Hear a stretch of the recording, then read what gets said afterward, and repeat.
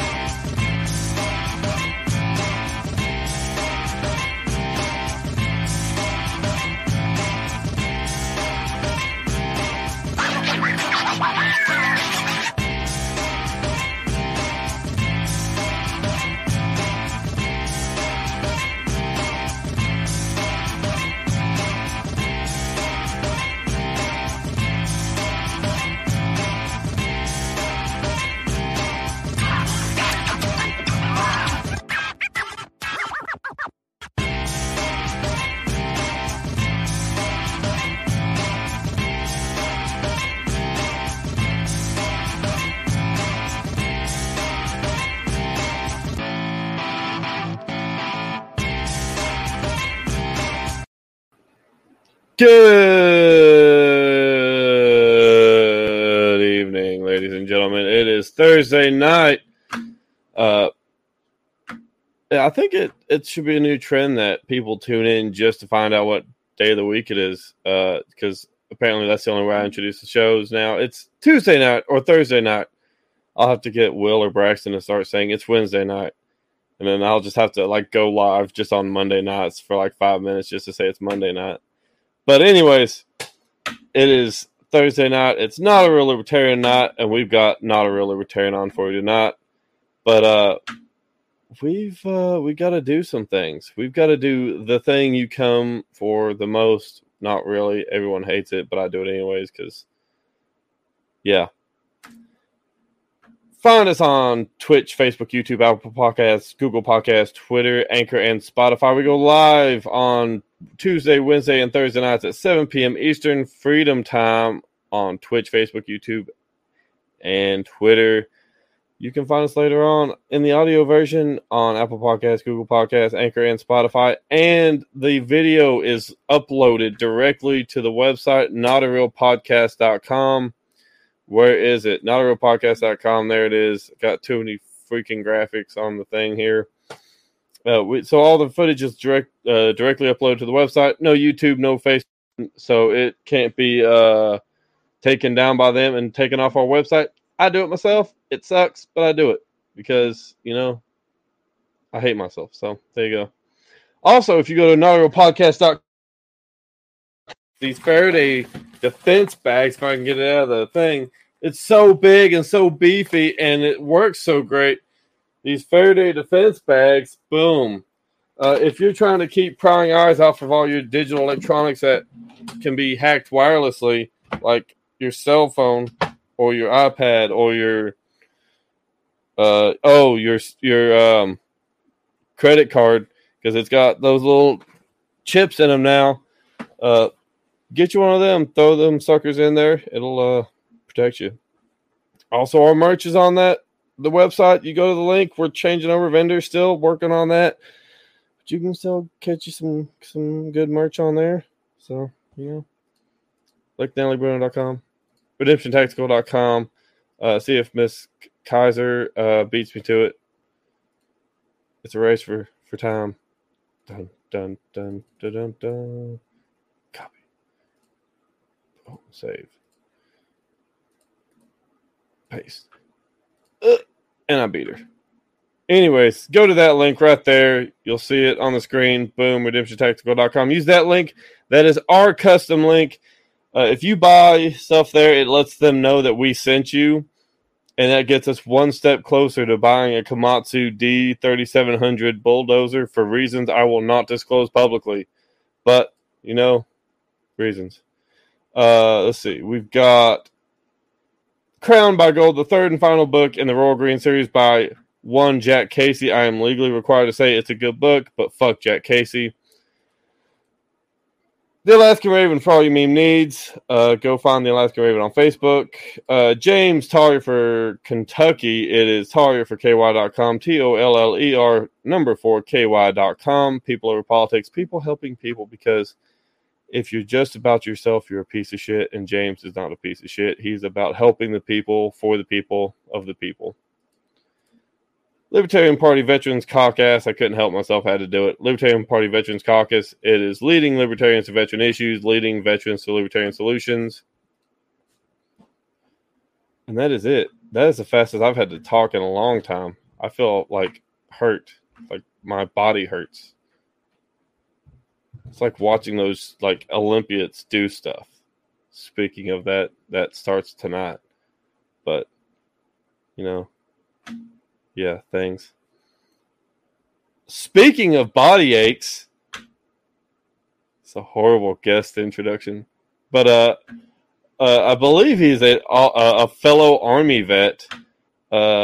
He is also from the greatest state in the United States, the volunteer state, the state with the gaudy orange, the state where we bring you things such as holding up, what's that piece of a chain called? Little Caesars with an AK in Memphis, Tennessee, Mr. Future House Rep Sawwall. What's up, y'all? That actually happened. I've heard stories of AKs holding up Little Caesars. He was mad because it wasn't hot and ready, but apparently he was. So, yeah, locked and loaded. You know, that's the first time I've seen that LP Veterans logo that you put up with the round for the L. That was pretty gangster. Yeah, it turns out when one of your co-hosts is the chair of a caucus, you get some inside stuff that he's not yet put other places, I guess. Yeah, I like it. It's very fitting. It is pretty sexy. I'll give him that. It's pretty sexy. All about it. I'm gonna have to steal that. It's all right. When he comes at me for stealing it, I'll find some ANCOMs to yell at him about property rights or some dumb shit. So, I mean, you can tax it all day.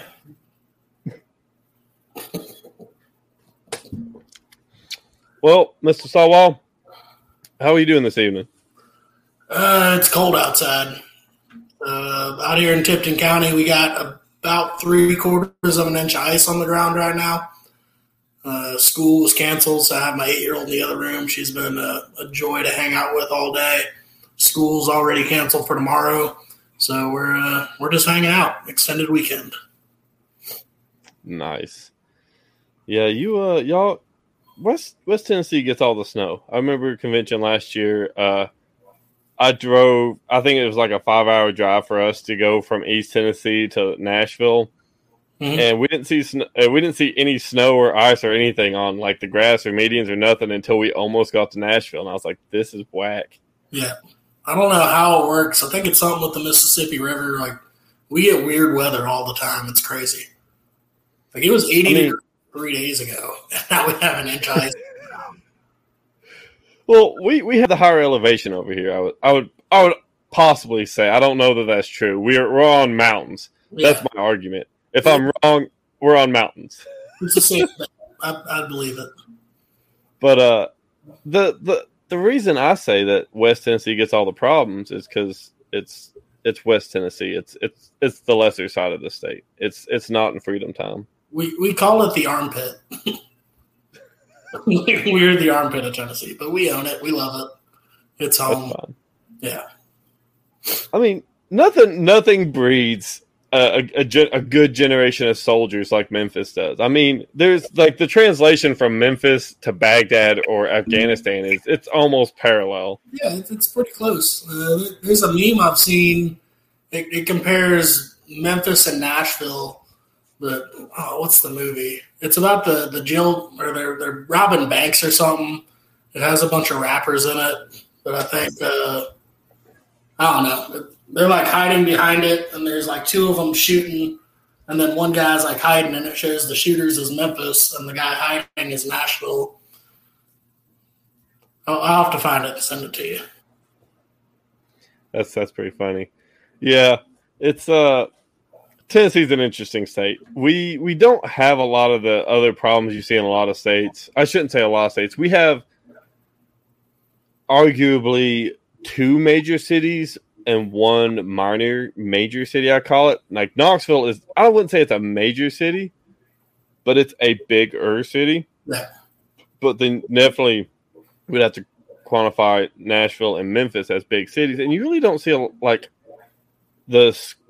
at least to my knowledge, I don't go that far west unless I have to, but you really don't see the school shootings and like those kind of gun issues. You can't count Memphis. Memphis has to quantify as its own state, right? Like Memphis is its we'll give that to Mississippi. Yeah. Yeah, we really don't have many school shootings out here. We have highway shootings, we have neighborhood shootings, Little Caesar shootings. But thankfully, they tend to avoid the schools. So we do appreciate that. But, well, Little Caesars was actually in Knoxville. And really? Yes. All right. It was at a Little Caesars in Knoxville, and I was like, wow. We did Burger King out here, that's right. Some lady shot up a Burger King drive-thru like a month ago just because apparently her food took too long. Yeah, we don't have those issues where I'm at. The worst issue we had was some lady who was jacked up on meth, was sleeping on top of a it's a one-off mom and pop fast food restaurant called the Purple Cow, and she had apparently been sleeping up there for a week and fell through the roof onto the grill, and like she was butt naked. Like this is the middle of the summer, so she's butt naked, and they're trying to catch her. Like, what the hell are you doing? And she takes off and tries to run out the back door. The door is locked. It knocks her out, and the cops show up and grab her. Wow. So that is an original issue. yeah, we get all the fun ones. So from meth, let's go into tell us a little bit about your campaign. Man, you're giving me all like the low swinging fruit to intro on. Fantastic transitions. Yeah. Overall, campaign's going really well. Without doing much fundraising, I did one blast out a couple weeks ago, and we raised like $600 on the weekend, so that was pretty cool. I am about to start actually planning campaign events and fundraising events. Next up, we are doing a food truck festival. So I'll be at the Atoka Food Truck Festival in March. And then the first weekend in April, I'm doing a crawfish boil. So it's towards the end of the season. They should be nice and fat and juicy. So if you like crawfish, we will make that happen. But overall, I'm just waiting on primaries to come up so I can verify who I'm actually running with or running against. We got our redistricting done. That was a whole nonsense shit show. But pending it's not challenged in court. We know what the districts are at least. So my district, we gained a half a county of Haywood County, which is right next door to the east. So it'll be good. I'm excited. Yeah, everyone I've talked to about your campaign has said it looks super solid. It's super organized, and you've got a lot of great stuff going on, which is, I will say, very rare to hear a lot of people say that about a libertarian campaign. Unfortunately, but man, everyone I've talked to has said you're killing it out there. So I mean, so my background is in event planning. I've been doing event planning for nonprofits for the past 7 years. Give or take. So back in 2013, so 8 years, my daughter was diagnosed with leukemia. So we went in and got that taken care of with St. Jude. It was a 2.5-year treatment plan, but that got me thrown in head first into fundraising.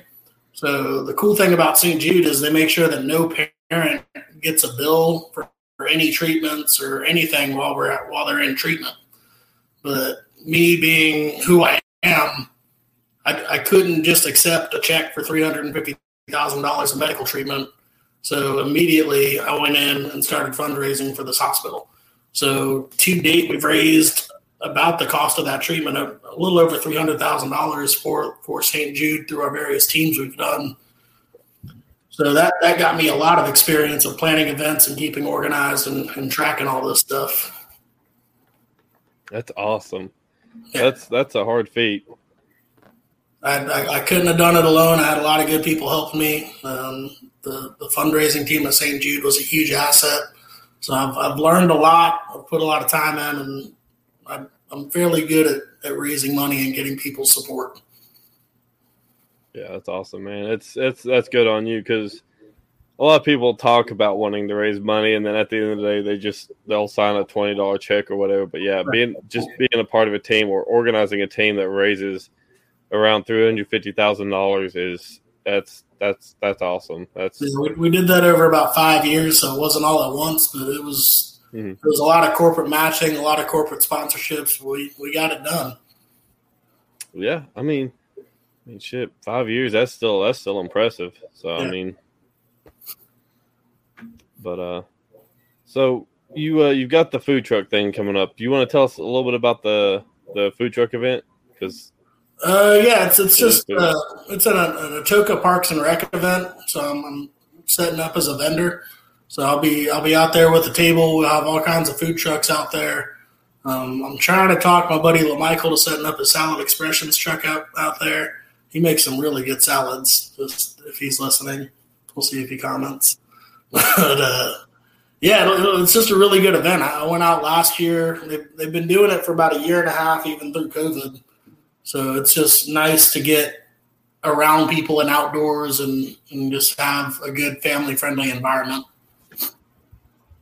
So they had 30 or so food trucks out last time. Dang. Yeah. I don't know what it is about food trucks. Food trucks just hit differently. I don't know if it's like the health code violations or what it is, but they're always just reminds me a lot of the roach coach we had in the Army. Yeah, they pull those brown tubs off the back and oh yeah. Yeah, but it's weird just eating like handheld gourmet food, because most food trucks I've been to is like some serious gourmet shit, to quote Pulp Fiction. But you don't expect that kind of stuff to come out of a truck, and it's just awesome being able to stand there and eat. And it's really good food most of the time. Some of the best food I've ever eaten. So I've traveled with the State Department when I was underage, and I was with family. I'll say that because there's been a lot of allegations against the State Department. So I'll just say I was with family. But some of the best food I've ever eaten was like it. Most other countries don't have food trucks. They'll have like street vendors. Mm-hmm. And let me tell you something. There are some serious health code violations, and it's fucking phenomenal. It is some of the best food I've ever eaten. Yeah, when I was in Afghanistan, we had the locals. They set up outside our compound. We were on Camp Clark, which was an Afghan National Army basic training base. But we had a corner of it for our little compound, and then we had 2 OPs that we ran up in the mountains. So on their base, right outside our base, like we could walk to it because it was still all secured area. We had A&A and American guards on the front, but they made the bread, their local bread, and they had curry and all kinds of stuff. We didn't know what it was, but it was delicious. We had the shits for about a day afterwards, but it was so good going down. Well, that kind of stuff was always good after you've had a couple of MREs from field ops, and you need to clean the system out. Yeah. But so since we're talking about that.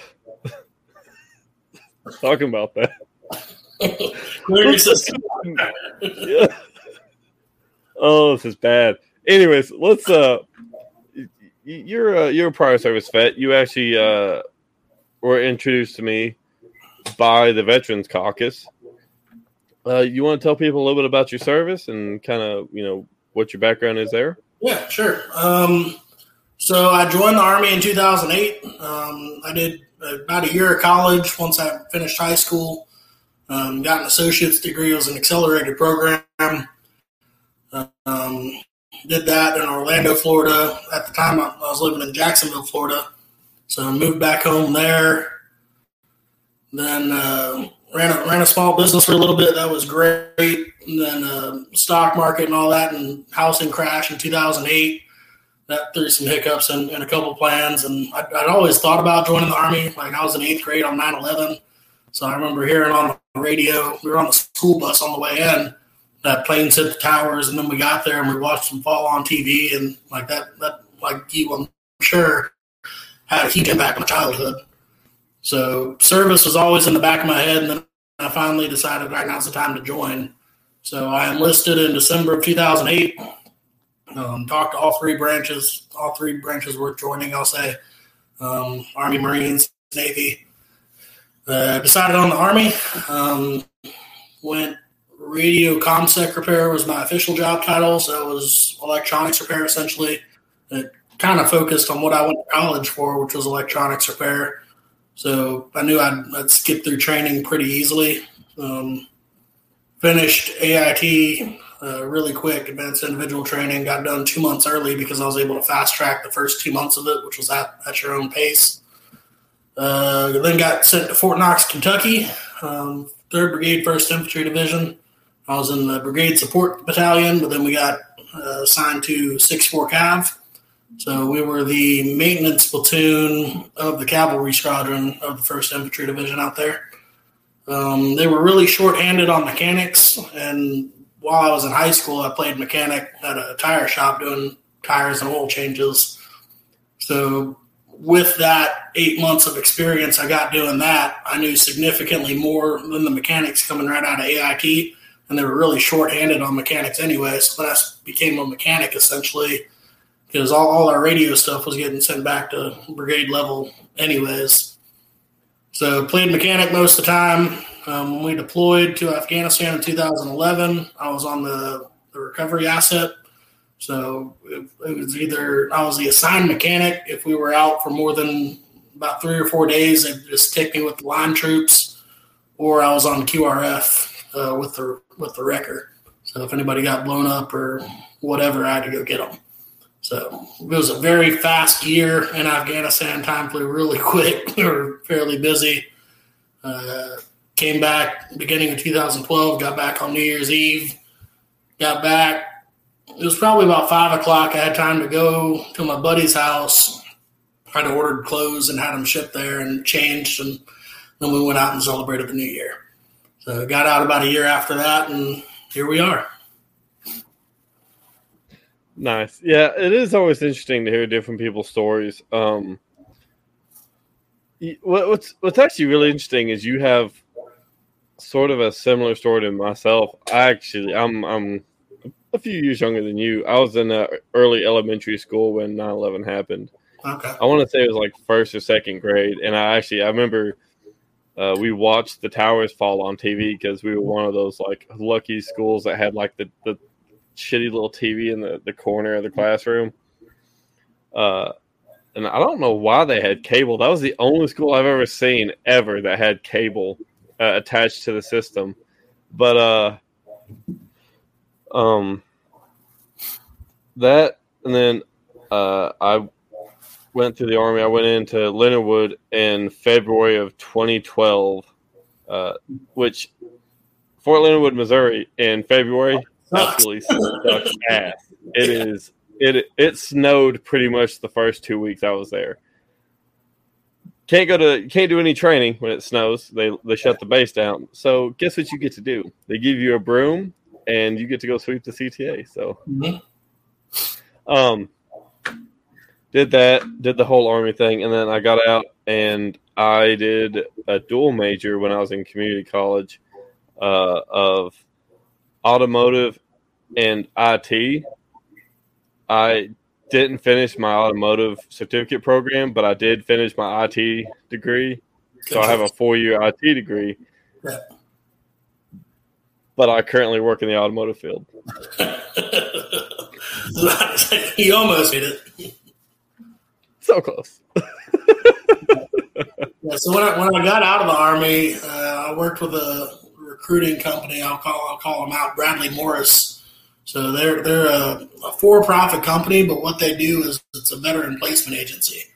So they find veterans, they put you to training, They help you write a resume, and then they put you in front of 30 different companies if you come to one of their conferences. So I went and interviewed with 6 or 7 different companies that I was interested in, and that's how I got my first job post-service. It didn't cost me $1, nothing. The companies paid them to bring them talent, essentially. So I got my first job with Toyota Manufacturing in Blue Springs, Mississippi, as an industrial maintenance. So that introduced me to a whole career that I'd never even heard of, and changed my life for sure. So that is actually an interesting conversation that I have with people, and I've talked to people who do recruiting for different fields, different companies. And the one thing that is consistent is they will never discriminate based on race, sex, religion, or whatever, but they do discriminate based on veteran status, and it's almost always pro-veteran status. Yeah. And it's not always because of like some kind of government tax break, but there is that like that sense of patriotic duty, like, oh well, these guys, whatever.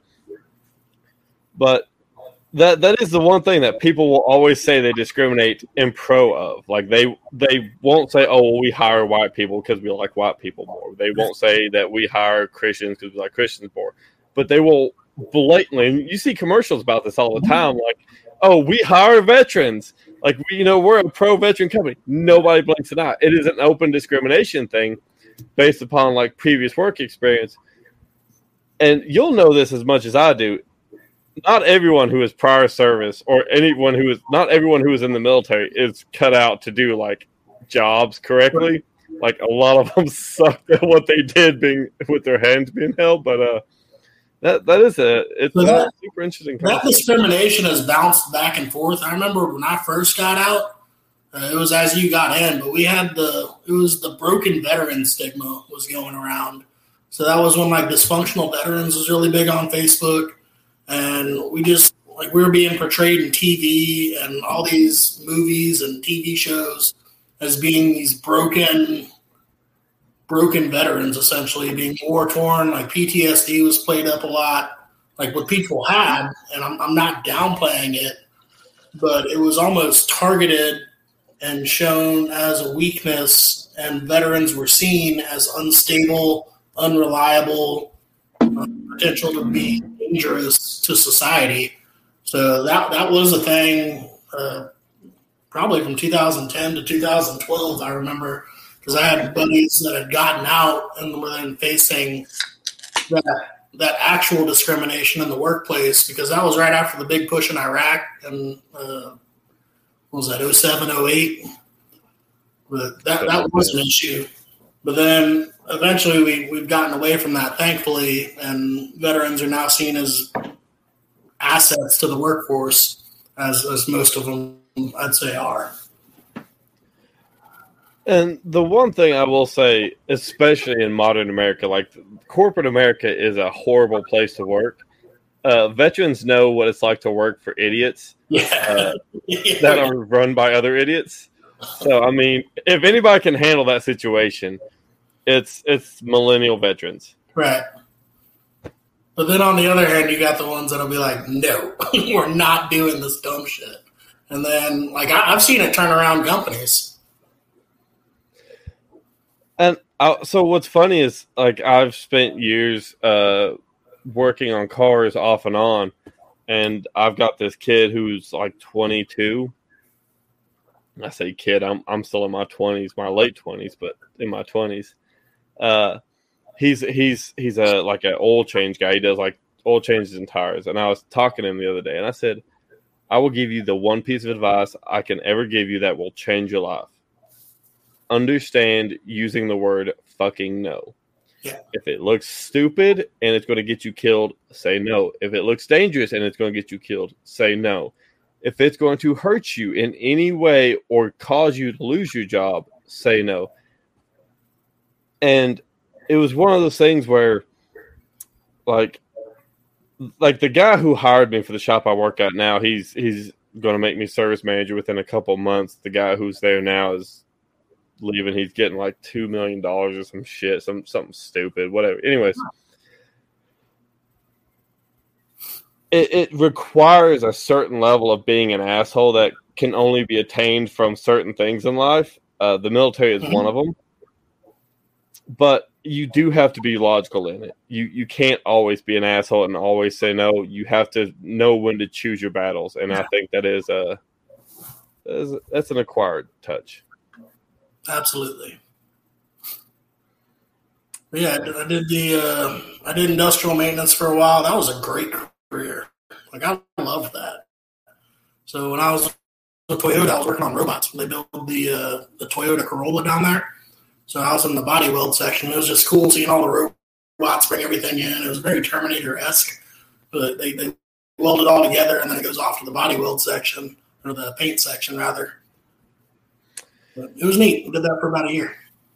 So you're evidence that even if robots remove jobs, someone still has to fix those robots. Oh, absolutely. Like that was my whole job, was breaking, or when the robots would break, we had to get them up. So if I couldn't fix it in less than a minute, I had to notify my first line. And if it was down for 10 minutes, we had to notify like the VP of the company. So it was very high intensity, fast moving. We put a car off the assembly line every 45 seconds. So like 10 minutes, that's probably 13, 14 cars. So $40,000 a pop adds up quick. Yeah. Toyota must have some damn good robots because they make some good shit. Yeah. Yeah, they were, most of the issues, I will say, was human error.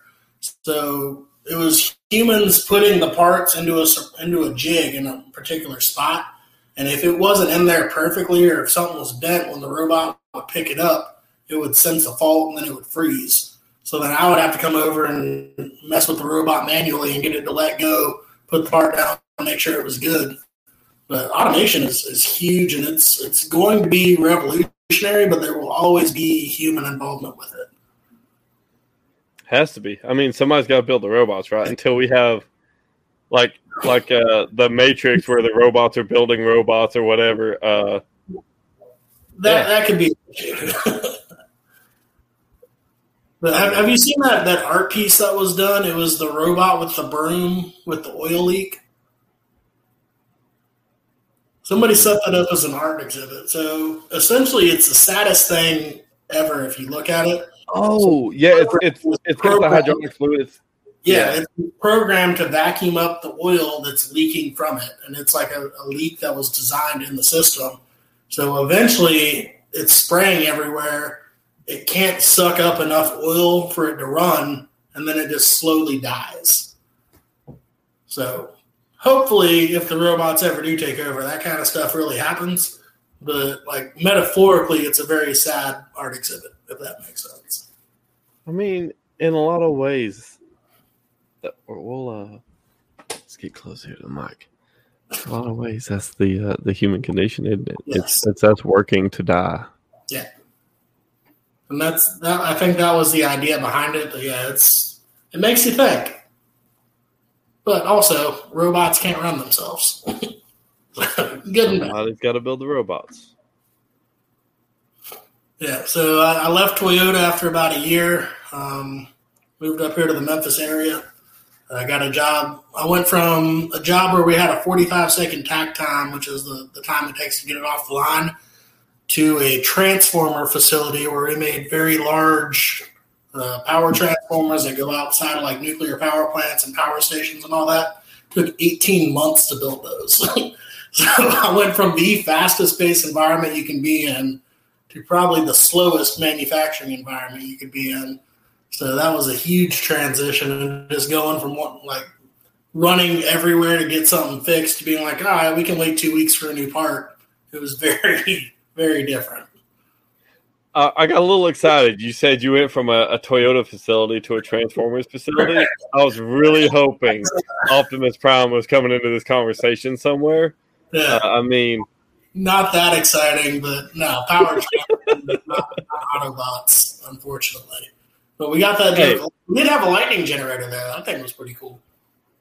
Hey, I mean, it's in the U.S. It could be Decepticons. You know, I don't always see us as the good guys. So yeah, we probably would be the Decepticons. Well, I mean, the Decepticons had always had all the good arsenal, right? Like they had all the cool weapons and stuff, and we had the Autobots had cars, motorcycles. They had hearts, tanks, fighter jets, battleships. Yeah. Well, that's the thing of the Decepticons. They had all the cool arsenals, but the Autobots, they had heart. They had Bumblebee. They had Optimus. They had. No, give me an A10 all day. Blow your heart away. Oh Lord! So I would be remiss if I didn't talk about the one big item of the last couple of years. What was the response in West Tennessee for COVID over the last couple of years? Have most people been really receptive of it, or has it been like a lot of open rebellion? What's it kind of been like? All right, so I work in Memphis, which is deep blue, like deep blue. And then I live in Tipton County, which is the county north, which is bright red. So Memphis was doing all kinds of dumb shit. They did all the restrictions. They were trying to push vaccine mandates. They still are. Like a couple of the in what is it, East Memphis, in Midtown, there's still places that ask for your vaccine card. They didn't get anything official, unlike the city rules, but they had restaurants shut down for the whole, as long as they could. Like it was a nightmare in Memphis. And then you go to where I live, and they were like minimal restrictions. They did mask mandates a little bit in the beginning, but they got rid of those quick. But then the school board, once they reopened schools last year, they wanted the mask mandate in the school. So we had somebody made a Facebook group. I think it was Richard Gray, and it got 1,200 members in like 3 days. Anti-mask mandate for the schools. So it's a lot of back and forth. Just depends on what municipality you're in at the time, because we have Memphis. And then within Memphis, it's Shelby County.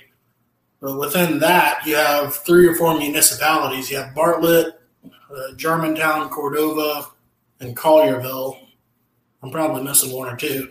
And they have their own city governments that then clash with Memphis city government. And then you have the county, which is blue, trying to control the different municipalities. And then you have the red Nashville governor trying to tell the blue municipality what to do. And they're like, no, you can't tell us what to do. And then they tell the municipalities what to do. Because then like, well, you can't tell us what to do if they can't tell you what to do. It was a nightmare.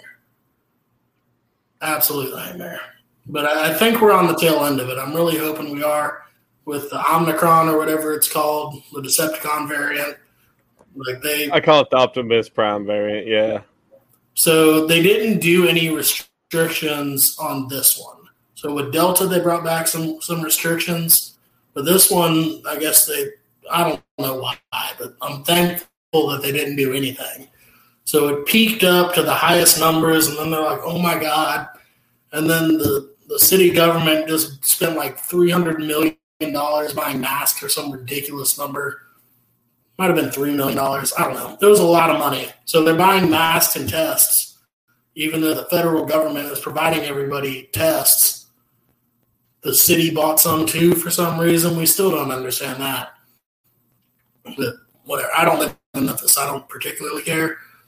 But it's just funny to watch.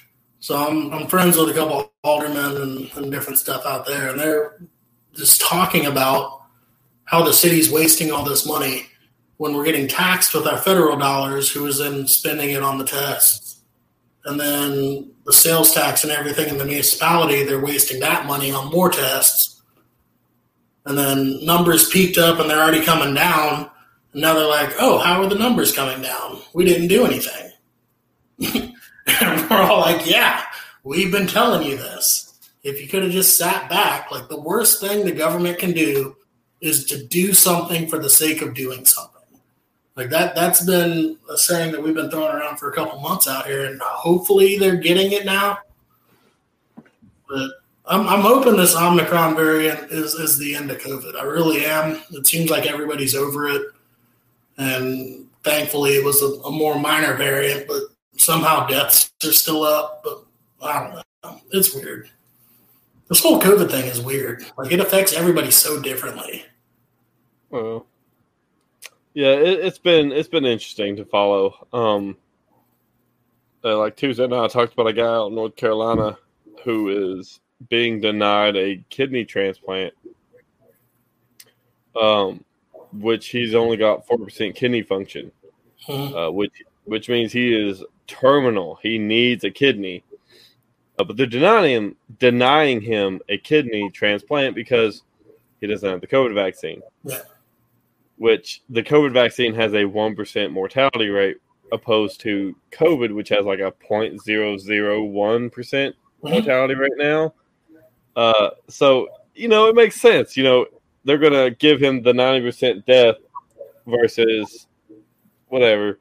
But what's funny is where I live at is we see people wearing masks every now and then.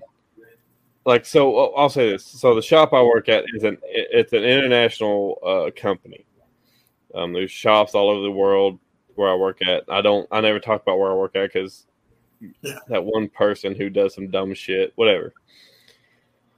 But we see people come in wearing masks. So technically we're supposed to wear them. We don't because nobody gives a shit. Yeah. We see people wearing masks. Nobody says anything. Like, most people are like, I'll just wear it. I want to. It makes me feel better. Whatever. I think society's at that point where people are just letting people do what they want. But continue. Which is fine. I mean, as long as you're not telling me I have to wear it, I'm good with that. I will still laugh at you. But I will, not to your face, but I'll still laugh at you. Like if you drive. Yeah, I mean, if you drive a 92 Honda Civic with the fucking rice can on it, I'm still going to laugh at you. Yeah. Maybe not to your face. Maybe I will. Anyways, we get more complaints about people bitching about COVID restrictions. Like we have a website that's dedicated to complaints. We get more complaints about people saying, "You guys need to stop taking COVID so fucking seriously." And I look around and I see an entire shop full of people not wearing masks who aren't vaccinated. I'm like, what the fuck are you talking about? Just living life to the fullest. It's like that meme. Some of y'all are wearing masks by yourself in your car, and then some of us are raw dogging life. We're not the same. I still see people doing that. I don't get it. They drive around in their car by themselves with a mask on. It makes no sense to me whatsoever. But if it makes them feel better, have at it. Live life to the fullest. Do whatever you want. But no, I'm good. It's that Optimus Prime variant. They're driving around in Transformer cars, and they don't want to get the Optimus Prime variant from their car. Again, to each their own. I love everybody, but come on, y'all. Like that. It's like that old Southern saying, "Bless their heart," and it's not. It's just so funny how politicized it's been too. So, I was on the Capitol yesterday.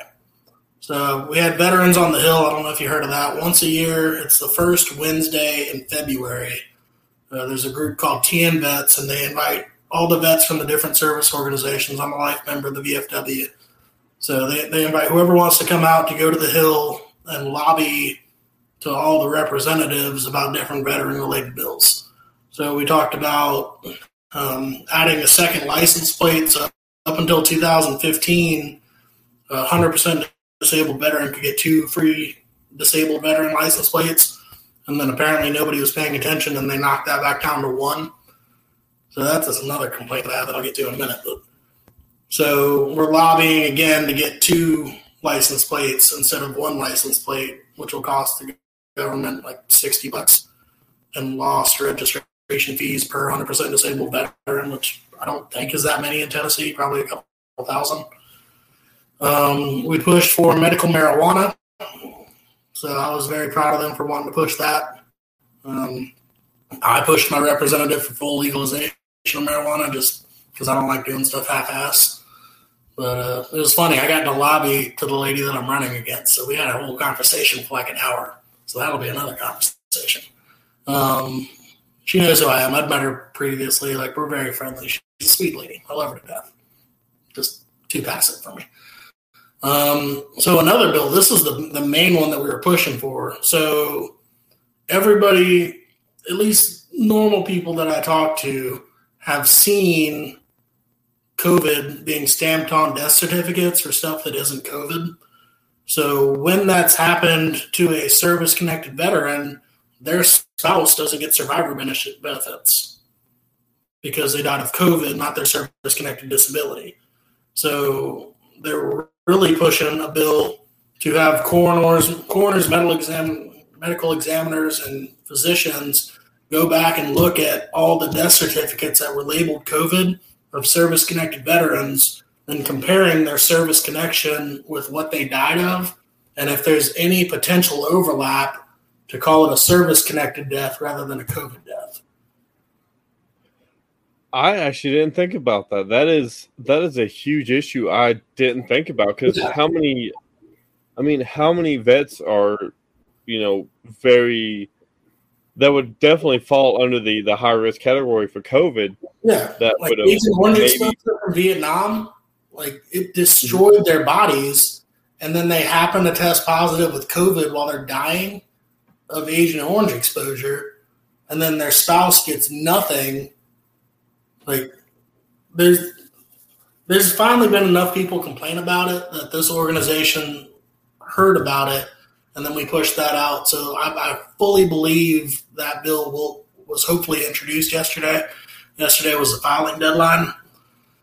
So hopefully it was introduced. If not, we'll push it through next year when I'm elected, but we'll figure it out going forward. But yeah, everybody we talked to was very receptive of it and saying, hey, we need to do something about it. Yeah, that's so I'm actually really close to the state rep that's in my district. If you want to pass that along to me, I'll call him tomorrow and ask him what he thinks about it, because anyone who's opposed to that's nobody was opposed to it. We just got to make sure somebody filled it out and filed the bill yesterday before the filing deadline. So I haven't seen a bill and I haven't seen a bill number, but we needed somebody to sponsor it. So the lady I'm running against, Miss Representative Moody, she said that she was going to talk to all her people and make sure that somebody was doing it. So I need to follow up with her as well to make sure that was done. Yeah, my rep is Rep Bud Halsey. He's the one that introduced the signature reduction bill last year. Yeah. He was the one that introduced that bill. Basically, our signature requirement would have gone from 5% to 2.5%, and it got shot down. And he was kind of like, "I'm not going to push it." Thanks, but the fact that he, fucking dickhead Shaw. But he's done some interesting things. He also introduced that legislation that also got denied, that would have made it illegal to be on state property wearing your hood up. So he's an older guy. Yeah. He's a good dude. I'll say this. He's a good dude. He's just elderly. Yeah. He comes from that generation. Yeah. But I'll definitely harp on him about that, because that is something we should do. Like, I feel like that'll have unanimous support and get pushed through. It fucking should. Because, see, what's funny is my grandfather actually is going through the entire gambit right now. He's got Parkinson's and everything that stems from that because of the Agent Orange in Vietnam. He was also an MP. He was the one that kind of pushed me into it. I grew up with Marines, with the State Department, the MSGs, and I kept trying to get in with the Marines. He kind of was like, "Oh, why don't we go over here and talk to the Army?" I was like, oh, sure, whatever. And that Army recruiter, man, I'll tell you what, that motherfucker could sell Bibles to a church. Yeah. That guy could sell some shit. And yeah, that, and so moving past that, my grandfather is still a Republican. My grandmother, she is fully converted to libertarianism. That may be the single issue that we could push as a party that could convert someone like that. Yeah. Like if we can say, look, COVID is such bullshit that it's taking money away from spouses of military veterans. Yeah. Yeah. See, my dad's a Vietnam vet, and my grandpa's World War II. So I'm third gen Army. But Dad is a right wing Republican. But I'm every time I'm home, I'm talking to him and like showing him like, hey, like, what do you think of this? Oh yeah, I love it. Well, that's not a Republican platform anymore. So surprise. So he's converting slowly but surely. Yeah, my old man, he was Air Force. So was my uncle. He was Air Force as well. But my old man, he finally bought a gun last year. Was it last year? It was 2020. Yeah. He finally bought a gun in 2020. And I asked him, I said, well, why'd you buy a gun? And it was during the George Floyd riots. He said, well, there's all these black people riots going on. I don't want nobody breaking into my house. I said, you understand how that sounds a little racist, right? Like just a smidgen.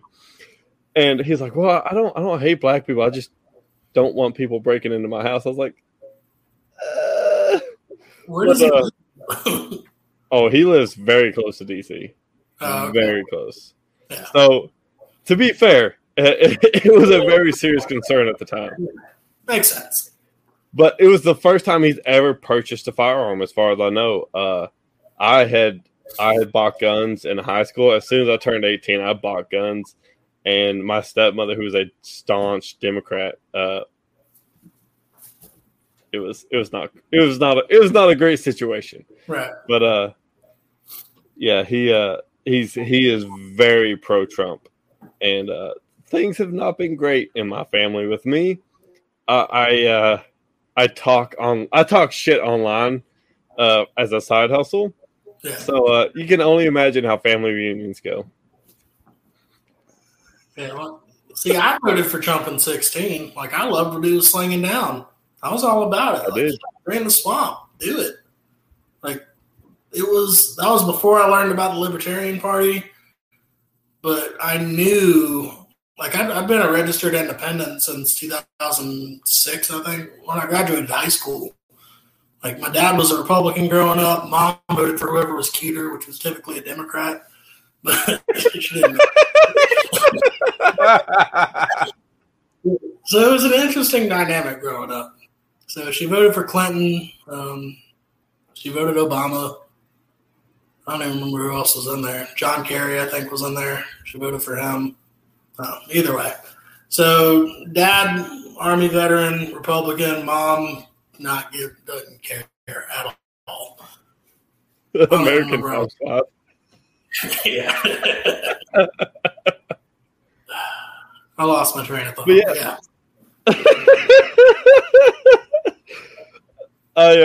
I will definitely give you shit here in about a month when I walk past your booth at the LPTN convention. Oh yeah. Like, hey, who's mom voting for this year? Because more than likely it's going to be two ugly ass white dudes.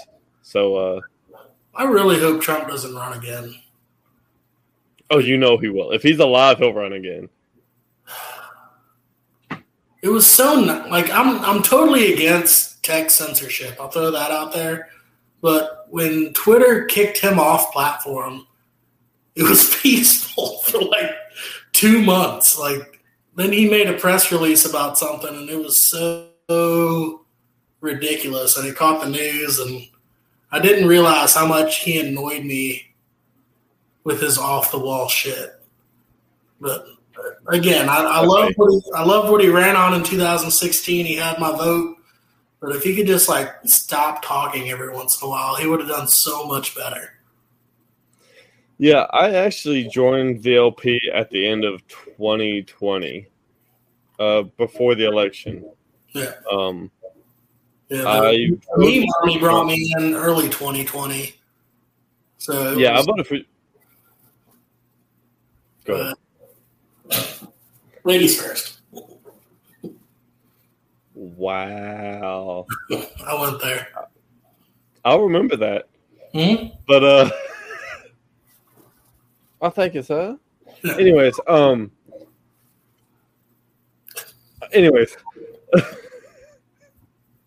oh god. All right, so fuck. Anyways, yeah, I voted for Trump in 2016. It's not been a secret. Like I try to be very open about my political affiliation past. I think it makes sense to a lot of people when I talk about it. But I had been a Republican pretty much my whole life. Originally, it started off as, oh, my family's all Republicans. It makes sense. I should be a Republican. And then you kind of dig into it, and you're like, oh, well, you listen to all these political commentators like Ben Shapiro. And I was, for a long time, I listened to Ben religiously. And then you start doing opposition research. And as I've always told people, like the movement that brought me into the party was the Boogaloo Boys. They fucking bullied me religiously online because I joined all the groups and everything. And they were like, oh, you're a fucking status cuck. I was like, what are you talking about? And so I started doing opposition research. And a lot of it makes sense when you take, so what both parties do is they take a surface level look at everything. And they're like, oh, well, this is an issue. I'm only going to look this deep. Oh, this is an issue. I'm going to look this deep. But when you go about 12 steps down and you find where the origin of the problem is, everything makes more sense. And that's what both sides are missing. And that's how I ended up here. And it's not been super favorable to a lot of people. Like the other day, I had a guy who I work with who identifies as a centrist, and he has for a long time, according to him. He says, well, how do you feel about taxation? I said, well, if you're forcing someone to give you money for something, what do you call that? He said, well, it sounds like taxes. I said, if I hold a gun to your head and force you to give me money, what do you call that? He says, it's robbery. I said, what's the difference? I said, if I send cops to your house to force you to give me money, what's that called? He said, well, who's going to pay for the roads? And I said, my roads. I said, damn it, he's got me. You foiled my plot. I've never heard that argument before. I said, it's a good thing that your government that you pay all this money to is already taking care of all these fantastic roads that are paved in gold and silver. Yeah. Domino's is now my answer. You remember that campaign they did, filling the potholes? Did you see that? Domino's? Oh, yeah, I brought that up in the argument. Oh, absolutely. Because he said, I said, well, who benefits the most from roads? He says, well, if you think companies are going to pay for roads, you're fucking stupid. I said, well, Domino's did. Yeah. And they got shut down by local governments. Mm-hmm. Because, lo and behold, they don't want someone showing them that they look bad. And I fucking kid you not. I live so close to where I work at, I drove home for lunch. Guess what I saw on my way home for lunch? A Domino's label on the... No? No. So I seen Tennessee, the Tennessee T-Dot. Yeah, T-Dot. Doing road repair. They took a pile of fucking dirt from the end of the road and was pushing it with an earth mover down the road to fill in like holes in the road. And I was like, that would make sense if they weren't using a material that will expand when it gets wet, and then when it freezes, it'll expand more. Yeah, make the pothole big. Kind of like sand. Like most states use fucking sand. No, we don't do that here. See, at least out here in Memphis, I'll see them every once in a while on the highway. So they block traffic, and then they have it's essentially a dump truck lowered, almost a pickup truck. I don't know. And they have this cold press asphalt. Like, it's the neatest stuff ever because I use it at work, where if you compact it down, it becomes asphalt, essentially, and you don't have to heat it or do the steam press or anything like that. So they'll just be walking down the road, shoveling out and filling the potholes with the cold press stuff. Then the more you drive on it, the harder it gets, and it's awesome. It's good stuff. But they'll do that on the highways, at least out here, at least. So they're doing the roads. I'll give them that. My roads, yeah. We don't get that luxury. We buy mud tires and we just deal with it. We just go. Yeah. Yeah. So the reason they do it out here, because if it's reported, apparently they have 3 days to fix it, and if it's been reported and then it's after 3 days, and if you hit it, they're liable for the replacement cost. Now here in Memphis, we got a lot of low-profile rims driving around. So they hit that and it snaps the rim, and then that's $500 easy. So they got tired of paying it out. So is that statewide legislation or is that a local ordinance? I'm not sure. It might be a Memphis thing, but I feel like it would be statewide. Because that would make sense.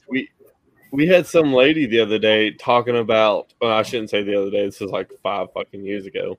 But she was like, oh, well, I hit a pothole and it broke my tire. And she's like, I'm going to sue the state. And I'm like, yeah, good fucking luck with that shit. Good luck getting any money out of those assholes. And with you saying that, that makes more sense. She may have been from Memphis. Yeah. And that may be common knowledge out there. I was like, I don't know anything about this. I don't know what to tell you. I mean, your tire's fucked. That's all I can tell you. Yeah. So that's interesting. It's a thing out here. I would hope it's statewide because nobody else is liable for it. We pay taxes to maintain the roads. Like, that's everybody's argument, so you better fucking maintain it. Like, Jesus. That's really interesting. I'm gonna look into that. That is, yeah. That's, yeah. I just put a brand new set of tires on my truck. Let me tell you, the state may be buying 4 of them, and wheels, tires and wheels, and a suspension. Take them for what you can. But I want to brag for a minute. Good job muting while you're coughing. Yeah. COVID. Rona. Yeah. So for the past 3 years, like I mentioned earlier, I have an 8-year-old. Taxes have been in my favor for the past 3 years. I have had 0 federal tax liability for the past 3 years, and I'm very happy about that. Nice. Yeah, it's hard to do, but the kid tax credit definitely helps, especially with the Rona one. But I will definitely encourage everybody that I can to use every deduction and loophole that you can find to not pay taxes. Fully encourage it. So I've been trying to get a gauge on who has ever used. So we had Dan Berman on a couple weeks ago, and he's like the taxation is theft guy. Yeah. And I went on his website, and there's like this whole list of things on how you get out of paying federal income tax. And one thing he had talked about was that you're actually not, as an individual, not liable for taxes. Apparently, according on the website, it talks about how it refers to, in the tax code, it refers to executives of companies and owners of companies, or companies and then executives of companies who are liable for taxes, not the average American. So most Americans just pay taxes. But I've been trying to get a hold of the people that are responsible for, like, supposedly helping people get out of paying taxes, and I've not heard anything back yet. I'm trying to find someone who's been through the program who's not paid taxes outside of Dan Berman, who lives in Mexico. But if I can get out of paying taxes, dude, I can't tell you what I'd do. I would do a lot to not pay taxes. So like I paid in $3,500 or so through my W-2 job. So I pay in all year just because I never know what changes during the year. The IRS changes stuff all the time. So personally, I'd rather not owe them come April. So I let them take stuff out of my paycheck. But then for at least the past 3 years, between claiming my kid, I own a rental property. So I rented out below market rate just to buddies of mine. I had to move and left the house. I didn't want to sell it at the time. So between my kid and my rental property, for a while I was in school. So we get really good tax credits if you're a student. So I don't know if you knew that, but if you're a full-time student, you get like American credits and all kinds of stuff. So between all of that, I wasn't a student this year, but I was previously. And yeah, like there's tax credits out there. You just got to know about them. And it's definitely worth learning some tax code type stuff to get out of paying taxes, because taxation is that. Yeah, there was some communist somewhere that heard you said that you're a landlord and lost their shit. That's why I wanted to clarify. So market rate right now with real estate doing what it is, I could rent my house out for $1,400, but it's currently occupied. My mortgage, full disclosure, is about $750. I rent it out for $950.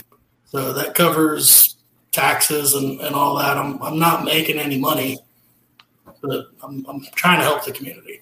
So that's a goal of mine, is to own more houses and rent them out at below market rate, just to help fix this housing crisis that we're in. But there's nothing the government can do to fix it. So it's on people to do good things. Damn straight. Yeah. I've heard of people getting calls from the realtors that sold them their house saying, "Hey, would you be interested in selling?" Like, I've got someone right now. Like, so a guy I work with, his realtor called him and said, "Hey, I've got a guy." I showed him pictures of when you bought the house 7 years ago, who was willing to pay almost $200,000 more for the house that you bought 7 years ago. It's absolutely ridiculous. It's insane. So that first, my rental house, I bought it in 2017 in January. So I've owned it for 5 years now. It has doubled in value per like appraisals and Zillow and all that. I bought it for $120. It's worth about $210, $215 right now. Like I get cold calls all the time of those we buy junk houses or whatever, where they're offering money to hand it over. But the house that I'm in now, I started looking at this house right as COVID was kicking off. So I got under contract in February, and I moved in July. It was a new build, new construction, but the company that built it apparently owed an investor money. So the investor, when he found out it was under contract, closed on it. So then I had to sit and wait for almost a year to be able to close and get it in my name and do all that. But in the meantime, I was like, look, my other house is rented out. I have somebody living in it. I need a place to live. So they let me live here for free for like 6 months. And then I had to start paying a rent once the investor took place. So then I was paying him like $1,100 and $1,150 a month, I think. But my mortgage was about $1,100 once I closed. I'm rambling. But the property value, when I went under contract, it was appraised at $220. And then a year later, when we finally got around to closing, it appraised at $260. And that was that COVID year when the supply and demand issue was taking place and housing skyrocketed. But I was under contract, so we had to honor it for the contract price. So I immediately had equity. And I've just gotten really lucky both times I bought my house. Nice. Well, it is. We're a little bit over the 1 hour mark. I try to keep it around an hour. Is there? So I will see you personally face to face here in about a month and a half. Yeah, 6 weeks. Yeah. Yep. March 19th and 20th. Yeah. That's my birthday weekend, too. We're going to have fun. Ooh. We're going to have to get drunk.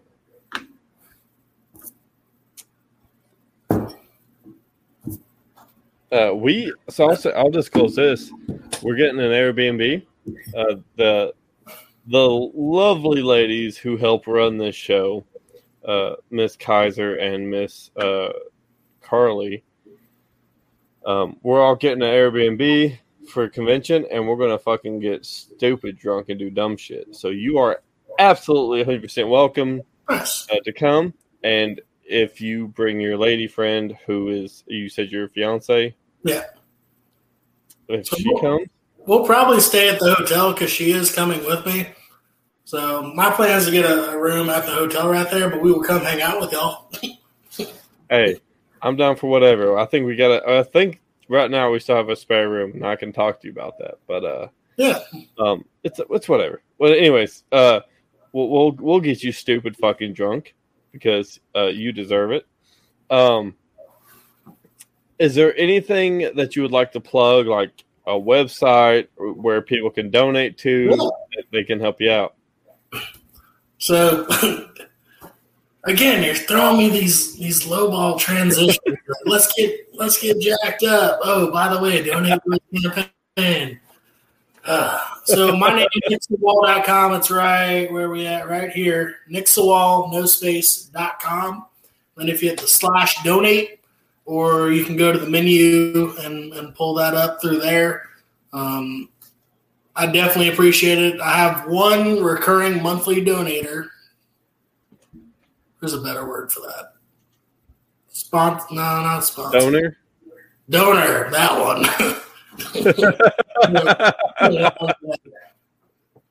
So you can become a recurring donor, which would be huge. Zach Tatum, you're my boy. He is my one recurring monthly donor. So I love, it was about 2 weeks ago, his donation hit. You don't have to do it for much. If you set up $5 as a monthly recurring donation between now and the election, that'll cost you $50, but $5 a month, I promise you can afford it. And it would do a great deal to help me out. So if you go to nicksawall.com, you can see all my issues. Go to my donation website. You can see my platform. You can learn a little bit about me. I'm on Facebook, Twitter, Instagram. I see my 8-year-old daughter waving her fingers under the door over there, so that's fun. Yeah, check out my website. Yeah, there we are. If you've been following the Libertarian Party for a while, on the homepage you have the 3 ponies at the bottom. Threw that in there for our hardcore people. Yeah, you can donate. It takes about 35, 40 seconds altogether. Doing that $5 recurring donation would be huge. But that's all I got. Follow me on Facebook, Instagram, Twitter, and we're going to minimize the government and maximize your freedom. Well, I am signing up right now. I will finish after this episode, but I'll throw, you know what? I'll throw $10 if people who are listening to this and watching this, the few that are still watching, because at about the 1 hour mark, they drop off to go watch Matt Wright. We have one Facebook follower right now, and it's me. I was watching. Oh. Well, so we've got one other person somewhere else. We've got 2 people right now. Let's see, Twitch. We got one person on Twitch. There we go. I don't do it for the likes. I do it for the fun. Yeah. I do it to get drunk. Oh, man, it was a great time talking to you. I love this. Oh, yeah. Everybody else wants to do all the serious shit. We do all the fun shit. No, but I feel like you learn a lot about me while I'm just sitting here bullshit. That's important, though. I mean, I set out to make people look human. Yeah. Everyone else makes them look like candidates, and we have fun. We get drunk and do dumb shit. That's kind of my platform that I'm pushing out. Is I'm not a politician. Like, I'm a blue collar worker. I'm a normal American. I'm a veteran. I'm a patriot. Like I'm here because I'm a normal person, and these politicians have been ruining our country for years. Years. My entire life, our executive branch has just been growing and growing and growing, and the legislative branch, which is what I'm running for, is doing nothing to stop it. So we need more. Like, I love veterans running. I'm all about veterans running. We need more veterans running. We need more people that are doing it for the right reasons to run and to put a stop to this nonsense that we have in our federal and state governments.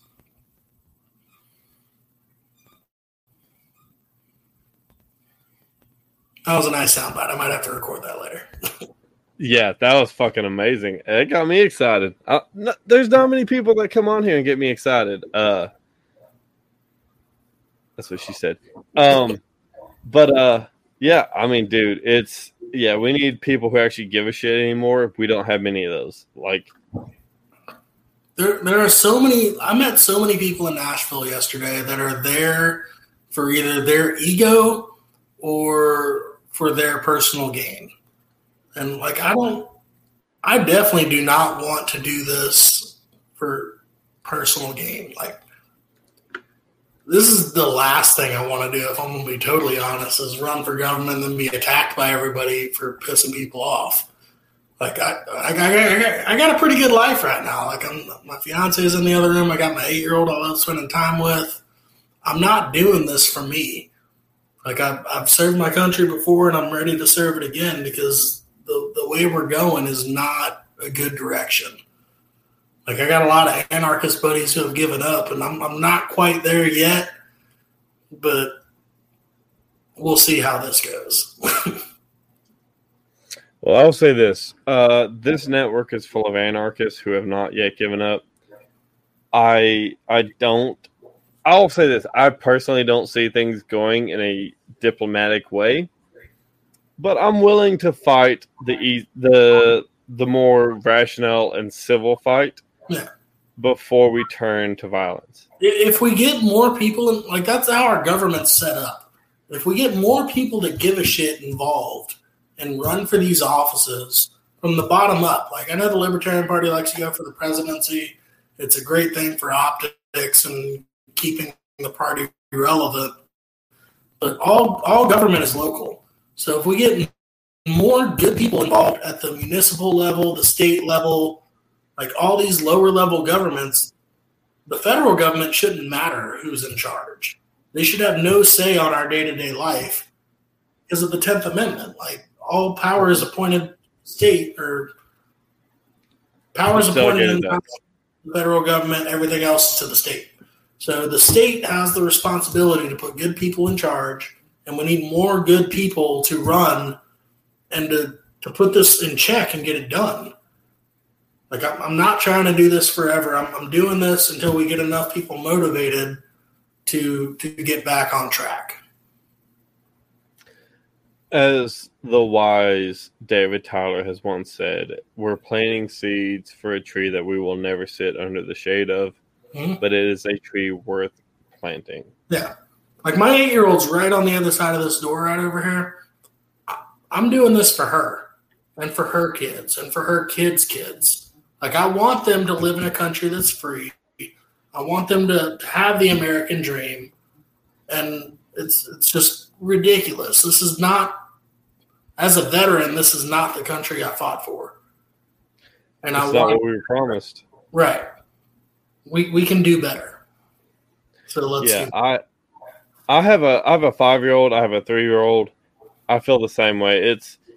I look at the world around us and I see how it goes day to day.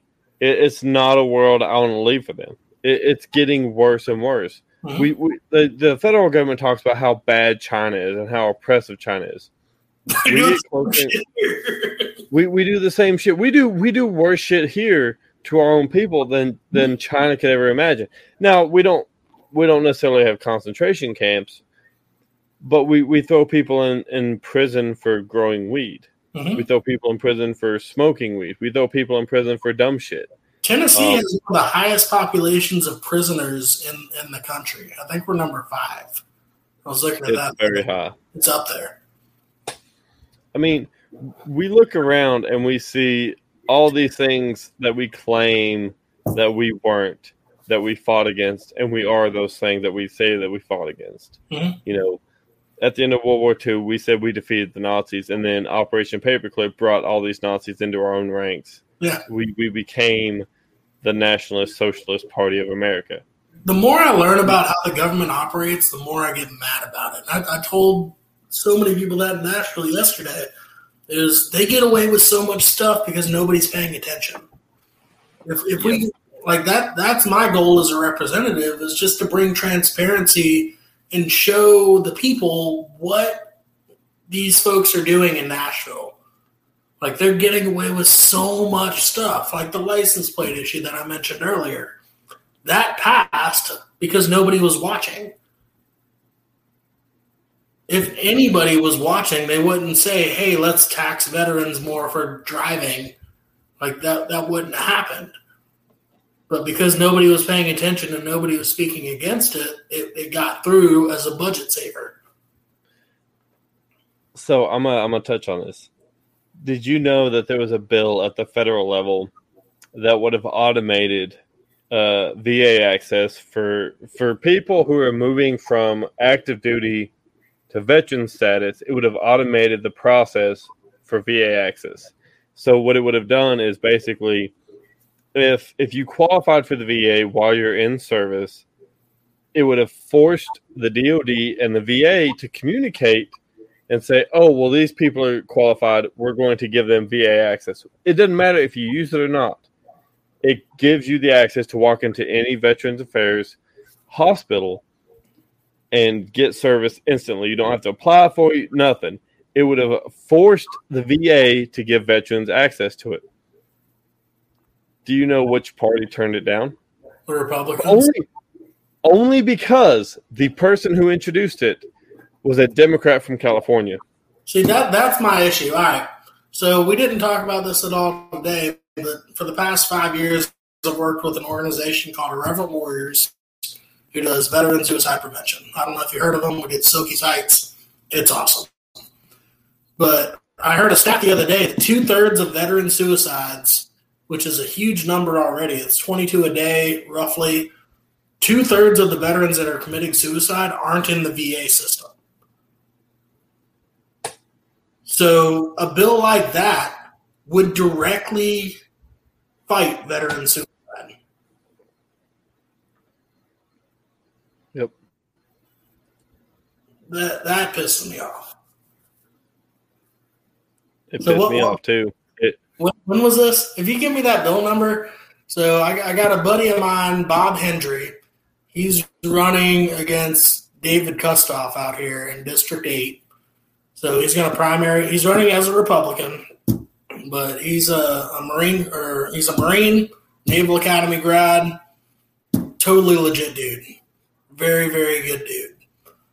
I would love to bring that to his attention and have him pushing for this. Let me send it to you later tonight or tomorrow. I'll have to find the video where I covered it. I think it was not this past week, but the week before. I mentioned the bill number and everything, and I read through the bill. It's a one-page bill. Yeah. It's not like some omnibus bill where it would have taken you a fucking week to read it. It's a one-page bill. Yeah. Party politics fucking killed it, and it prevented veterans from getting easy access. And so what happened was the first two votes, it failed. The third vote, they did a roll call vote, and it passed. Only 44 Republicans voted in favor of it. Not a single representative from Tennessee voted in favor of it. Yeah. Yeah, give me that information, because he's compiling information, because the veterans that I've talked to hate David Kustoff, and he's a Republican. Like, with the redistricting, I'm now in the Democrat district of Memphis. Somehow they took half of my county. It's ridiculous. That was a Republican plan as well. Don't get me started on that. But if you give me that information, we're going to get more veterans into office, and that's my priority right now. Is I will support every veteran, regardless of party, who's running for office.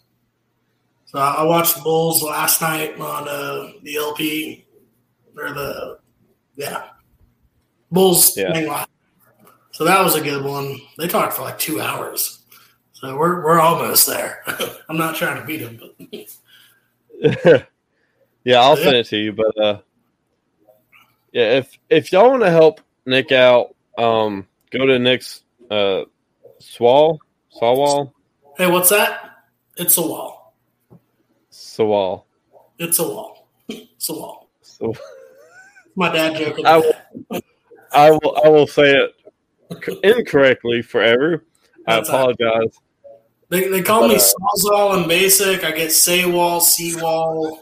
I don't know how like there's no E in my name. Yeah. I get it all the time. It's okay.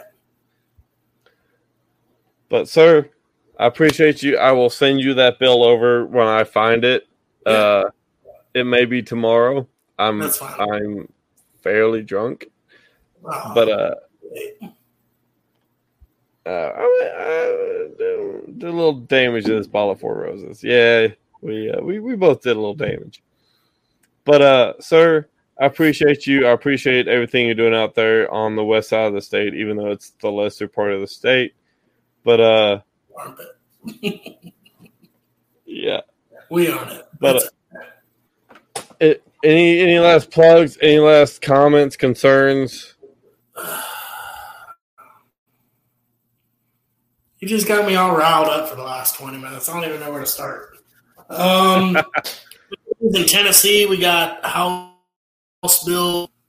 Let me remember this real quick. Yeah, 1968 is full legalization of marijuana. So, unfortunately, it is a Democrat proposed bill, so it's not going to go anywhere. But if you are in Tennessee, if you could email your representative that you would like to support House Bill 1968, we can get moving in the right direction with legalizing marijuana. If not, I will introduce a similar thing next year when I'm elected. But it's a good bill. It's called Free All Cannabis for Tennessee Act. So it's all there. Yeah. I shared your promo video that you sent to me. It's fucking fantastic. It is. There's guns, there's dogs. It's awesome. It's super sexy. But Mr. Sawall. Yeah. Oh yeah. I appreciate you coming on tonight, sir. You are fucking amazing. I will finish up doing my monthly donation. But I will see you in a month, and I will actually be live streaming from the convention. Perfect. It may not be me who's on camera, but I would love to have you on again. Yeah, let's do it. Fuck yeah. Yeah, I'll be there Friday afternoon, and then we're leaving Sunday afternoon-ish. It's like 4 hours from here, so just got to get back in time for bed. That sounds awesome. It must be nice only driving 4 hours. I feel like it's closer to you than me. It's not Nashville this year. It's in, I don't remember. It's like south of Nashville. 5.5 hours. 3 hours. Really? Are you at a point? Huh? We'll talk when we get offline. Yeah. Not this but all right. We'll see you later. We appreciate you. Yeah. You are not a real libertarian. I've been told that. Well, that's the name of the show. Yeah. And good night. Night, y'all.